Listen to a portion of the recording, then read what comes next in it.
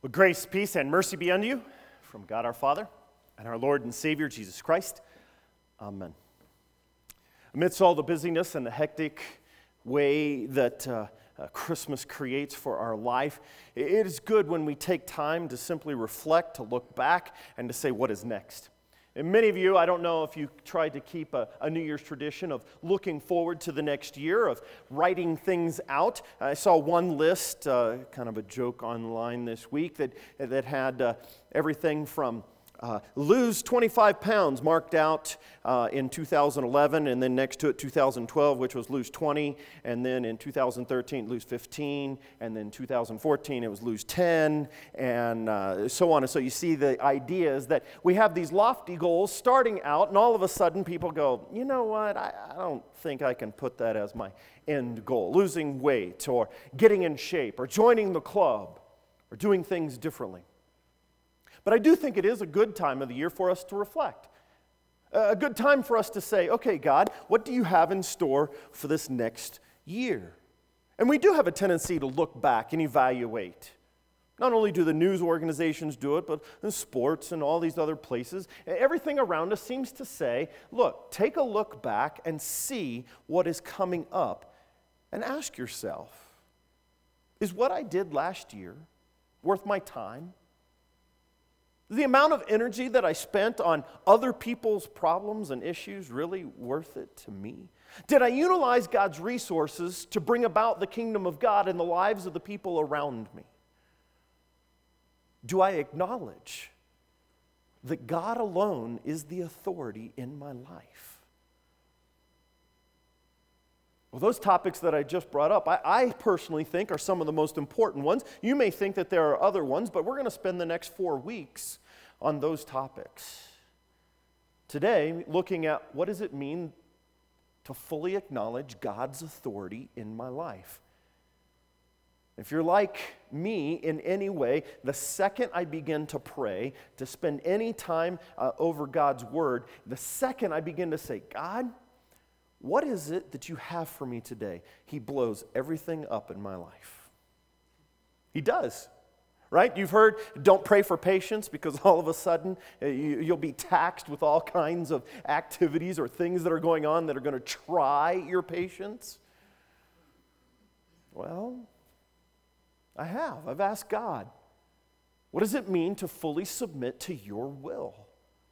What does it look like, God, if God's people say, you know what, to you and you alone, God, I'm not going to come up with my own direction. I'm not going to go my own way. I'm not going to do my own thing.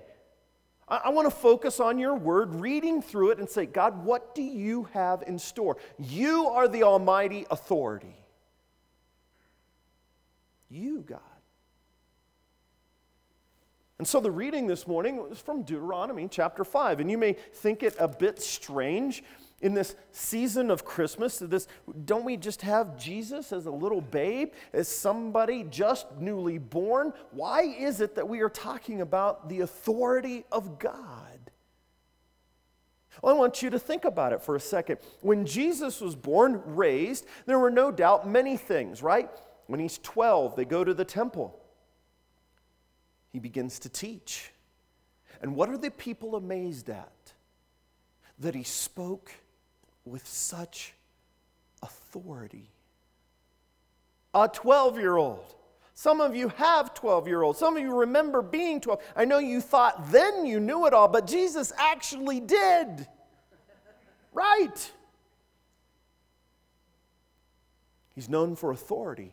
Early on in Mark, I think around Mark chapter 5, we have the disciples in the boat and the storm comes up. They wake Jesus up. Don't you care that we're about to drown, they say? And he says, oh, you of little faith, be calm.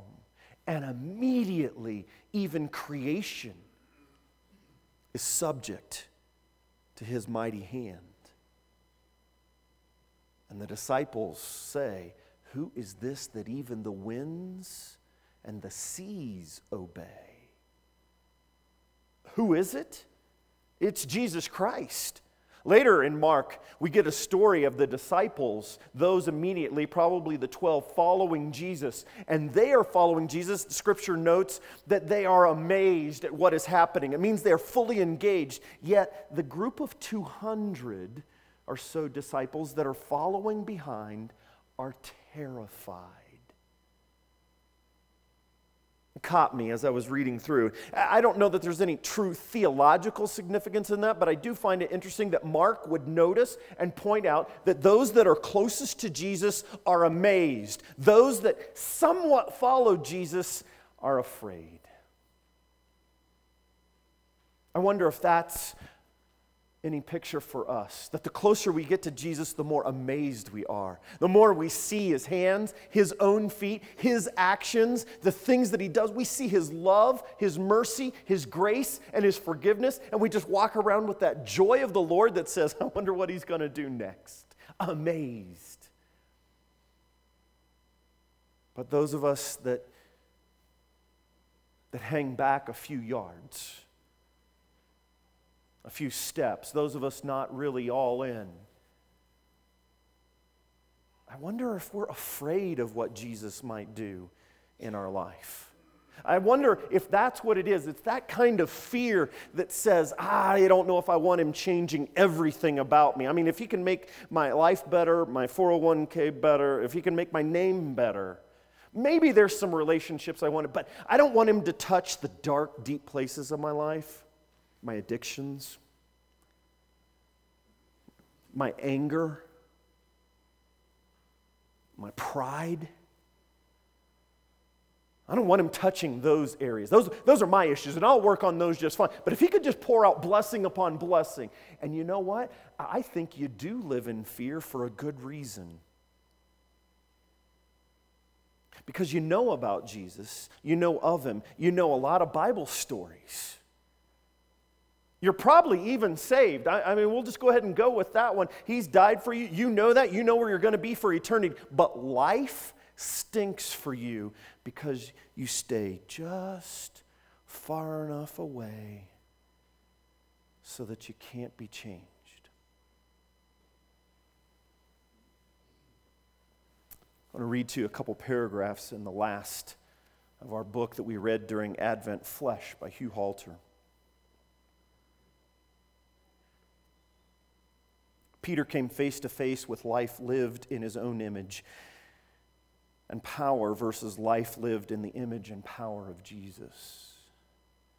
Think about it. What Peter wanted to do was to move around in his life the way he wanted to do it, and yet what he has to come to grips with is not by my own power do I live, but by the power of Jesus Christ. First decision Christians are like the multitude. They make a decision to follow Jesus for what he might do for them.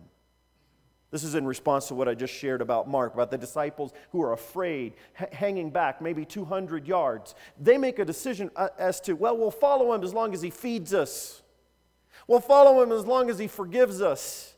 We'll follow Jesus as long as he makes kind of a good impression to the people around me. They have belief in God, but they leave it at that level. Belief. They may be church attenders. They may love to emotionally sing songs or hymns to God. They may love to learn more about God through Bible studies, but they also tend to prefer to stay on the shore or in the shallows. That's first decision Christians. Second decision Christians have made this same first decision. I believe, I want to follow, but they head to deeper water and make a second decision to pattern their lives after Jesus. So they don't just believe Jesus, they actually put his words into action. He was the least judgmental person the world has ever known, so they work to be the exact same way. Jesus loved enemies, served those who took advantage of him, had friends that were outsiders and sinners. He helped remove religious barriers from the spiritually disoriented so that they would be able to do the same, walk with Jesus. You see, first decision Christians take the wide road. Second decision Christians choose the narrow. First decision, humans play it safe. They avoid real world. They wait for God's kingdom to come back. Second decision, apprentices take risks, become natives, and make God's kingdom tangible now. First decision, people flow to the currents of what the dominant culture dictates. But second decision, leaders intentionally create and hold one another accountable to the countercultural cadences of kingdom life.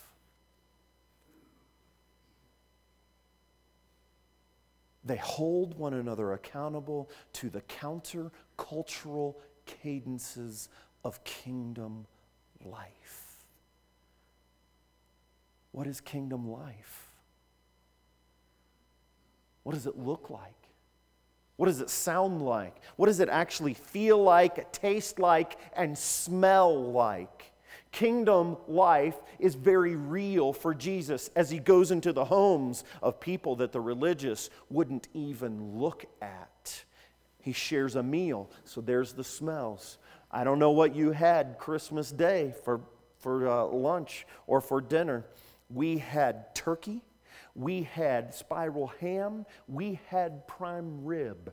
We just kept the meats coming out of the oven, okay? There were 16 of us plus 2 more. My aunt and uncle from Denver came over. They brought a little bit of wine. We had corn. We had green beans. We had sweet potato casserole. We had rolls coming out of every place in the kitchen, okay? We had food, people, and we just ate all afternoon long. And I said, man, God has blessed, right? Then about 4 o'clock, you're like, well, it's about time for dessert, don't you think? And we had some candy that Santa, of course, put in the stockings. We had some of that. And then we said, you know what? It's dinner time already. It's like 5 o'clock. We need to eat again. And it was still sitting out on the table. We just went back for plates. When I'm telling that, I hope you had some smells come to your brain. Because I'll guarantee you, with 18 people on the first floor of my house, there was no room to run off. There were no headphones in or on. The TV was off, the radio was off. 18 people living in the grace of God, eating, sharing, living, touching, hugs. There are pictures of brothers and sisters actually sitting next to each other, and they liked it.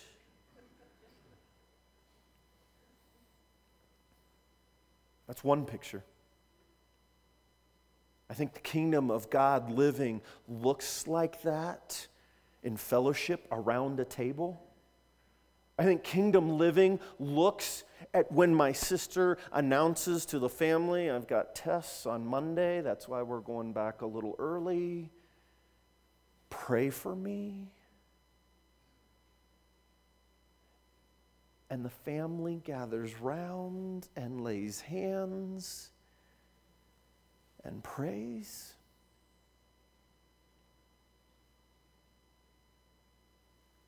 And it's selfish teenage nephews and nieces who, without a word, get up and clear tables, clean the kitchen, and on each side of their grandfather walk him back and forth from the bathroom or to the kitchen or to wherever he needed to go. I think the kingdom of God looks like that. I think kingdom living is involved. I think it takes time, and it takes energy, and it takes effort. But this is the authority of God, right? God says, this is how I want you to live. We haven't even gotten to the Ten Commandments here yet, right? This is the background for what you heard before.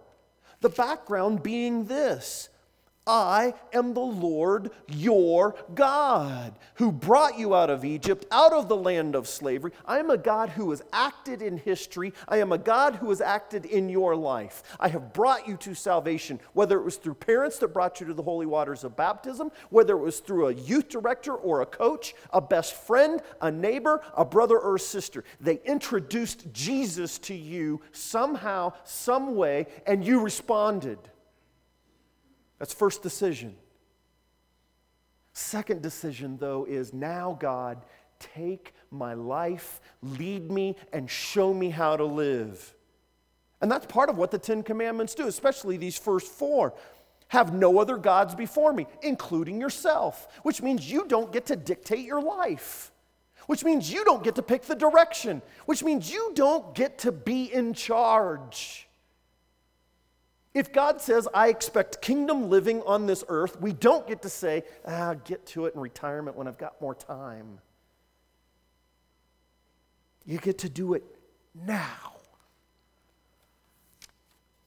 You shall make for yourself an idol in the form of anything in heaven and on earth, beneath it or in the waters below. You shall not bow down to them or worship them, for I, the Lord your God, am a jealous God, and I punish the children for the sin of the fathers to the third and fourth generation, but showing love to 1,000 generations of those who love me and keep my commandments. Kingdom living involves following God's commandments, even when the world says, that's old-fashioned. Even when the world says, it's not practical. It's like we tell our young people, well, go ahead and date, and, well, here's some protection in case, you get tempted. Rather than go, no, hold yourself out for marriage, wait until that great and glorious day, and you'll have God bless your sex life. And you're going, oh, I couldn't say that. We don't talk about that in our family. Well, you better start, because that's kingdom living. Kingdom living says, we're going to talk about it. I don't care how red in the face they get. And I don't care what we did in our past, because we can be forgiven and we can now start to move forward. That's kingdom living.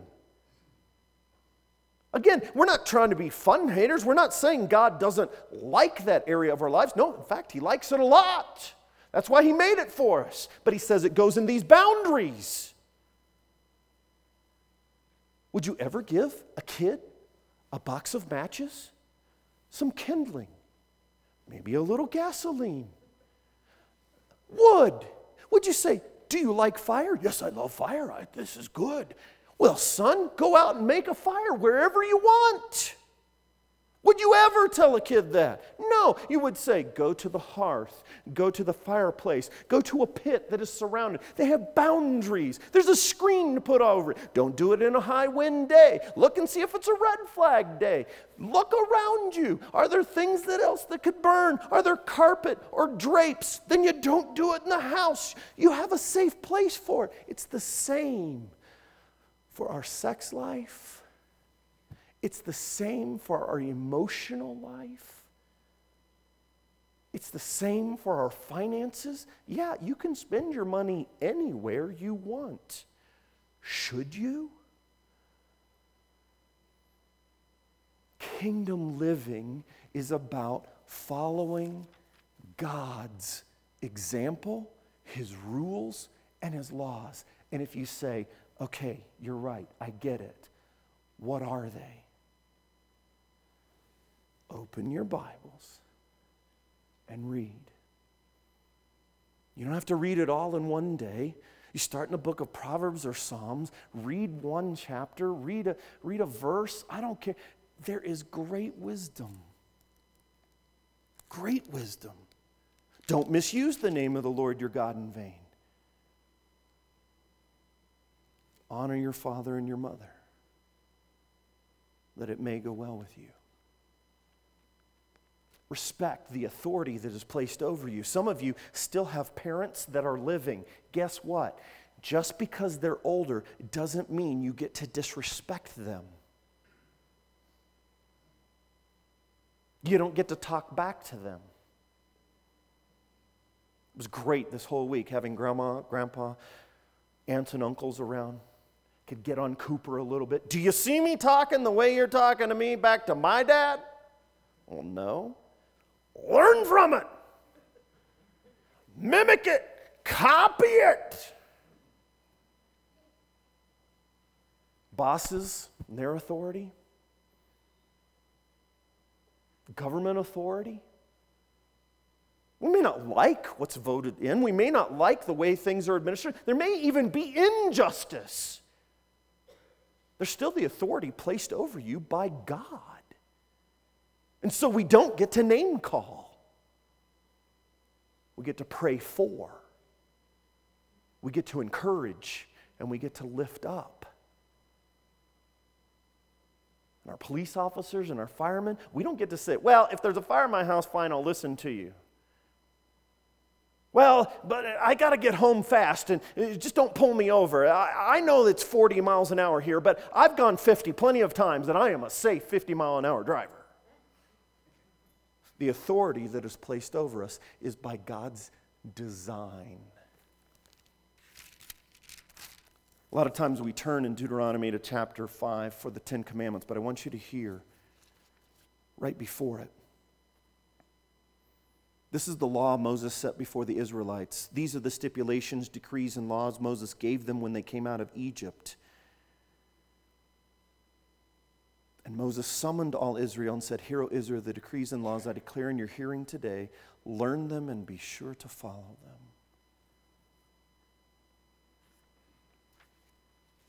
Jesus didn't come just so you'd feel better about yourself. He came because he was restoring Eden. He came to restore for us a way of living that brings about life, and he is the authority. He is the maker of the heavens and the earth. He is the one that took dirt and breathed his spirit into you. You have your being because God is. Now, if you would like to live the rest of your life all on your own, go for it. I don't think it's going to work out very well. Submitting to God's authority, while initially rankling us and causing us to bristle, brings about the greatest freedom ever given. And that is being able to live and breathe each and every day, knowing that my God and my Savior, Jesus Christ, lives. He actually lives. And his life means absolute life for you. My prayer is in this next year is that you would acquiesce, give up your own, and submit to the authority of the Almighty God. That you would submit time and energy, finances, your past, your sin. That you would submit that to him and trust him who has authority over the winds and the waves. To him who has authority in all creation, to him who conquered death and the grave for you. Trust him. Amen.